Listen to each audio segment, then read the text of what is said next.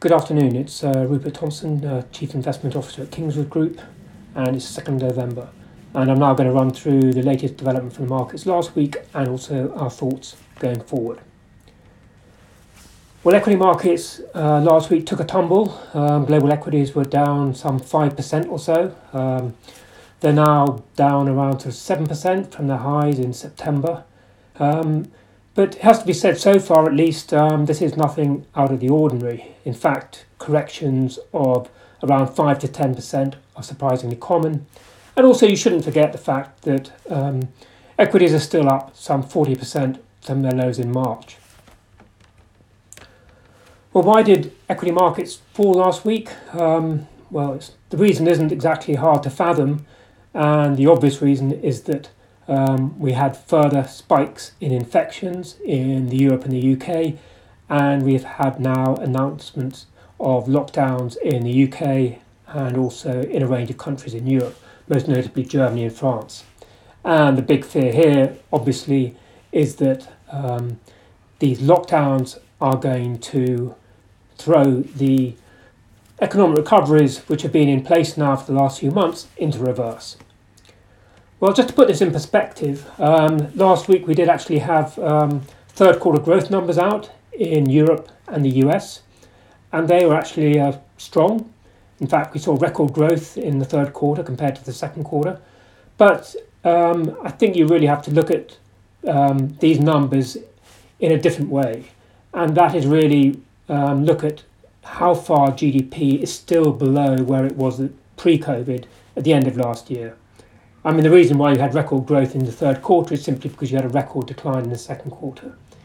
And if you look at where we are relative to the end of last year, actually there's still a significant way to climb back to sort of pre-COVID levels. So we're talking about Eurozone GDP still being down over 4% from where it was at the end of last year. US GDP around 3.5%. The UK, we don't actually have numbers out for the third quarter yet. But as of August, the UK, which has been one of the economies hardest hit by the pandemic, GDP was actually down as much as 9% from its peak back in August. The one economy which has clearly bucked this trend, has emerged from COVID far faster than anywhere else, is China. And in fact, in China, GDP is now up 4% compared with the end of last year, whereas almost everywhere else you still got significant declines. And it's this divergence which is behind the reason, or is behind the sharp outperformance of Chinese equities you've seen this year. They've outperformed substantially, and this actually continued last week. Chinese equities were only down around 0.5%, whereas global equities were down 5% or so. So where do we go from here? Well, we've been saying for a while now we're entering choppy waters, and that's obviously the case. And we think there's probably some choppiness to continue. Having said that, while markets could clearly fall back further, we definitely think that we're not looking at a repeat of what happened earlier in the year. We think there's a lot more support for markets compared to then. And a number of reasons for saying this. Number one is, sure, we are now seeing renewed lockdowns, but these lockdowns are hopefully going to be shorter and they are less draconian than the previous lockdowns. And also, sort of, once we come out of the lockdowns and as we move into early next year, we should hopefully start to be seeing light at the end of the tunnel. And I say that because clearly, testing has already been expanded massively.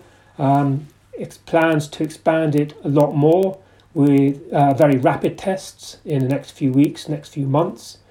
And hopefully, sort of early next year, we should start to see the rollout of vaccines.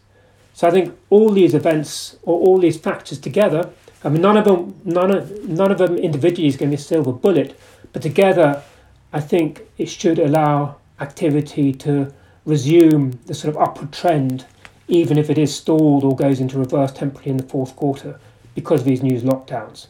So short term, definitely we're still in a choppy period. We could see further market weakness, but we're sticking to our view that longer term equities should resume their upward trend.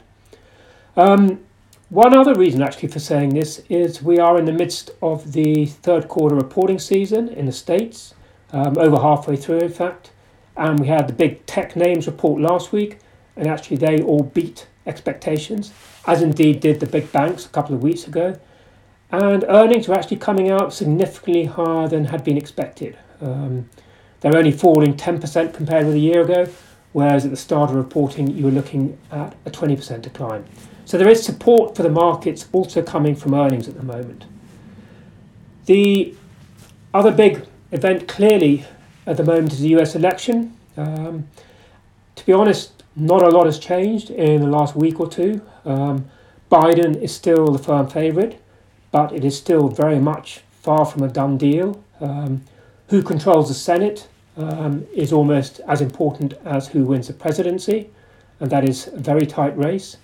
In terms of the impact on the market, the one sort of obvious thing to say is the worst result would be a close and contested result, which could lead to days, if not weeks, of not knowing who's won the election. That is clearly the worst result. And in terms of what the best result would be, probably either a Trump clean sweep or clear victory, or a Biden clear victory. Both of those, at least initially, the markets would probably react quite positively to. Just because the worst case scenario of a contested result had been avoided. Beyond that, to be honest, it is hard to say. You've got a lot of conflicting policies, a lot of cross currents in there, and also in terms of how much of the policy platform of Biden will actually be implemented, it will very much depend on whether he gains control of the Senate or not. So I think a lot is still to play for the US election. But just one sort of final comment on the election, and that is that at these times, it's easy to place too much emphasis, I think, on how important these elections are. I mean, if you look at it in the past, what has been much more important is the business cycle, what the Federal Reserve's doing, and also at the moment, clearly, what is happening with COVID. So sure, the election is important, but it is not the be-all and end-all. Anyway, I'll be back hopefully in a few days' time and be able to give you rather more clarity on where we stand in the US. Thank you. Please note that this podcast is for information purposes only. The views expressed do not constitute financial advice, and please remember that the value of investments can go up as well as down. How an investment performed in the past may not be the same as how it performs in the future, and there may also be tax implications. Should you require advice, please speak to a qualified financial advisor.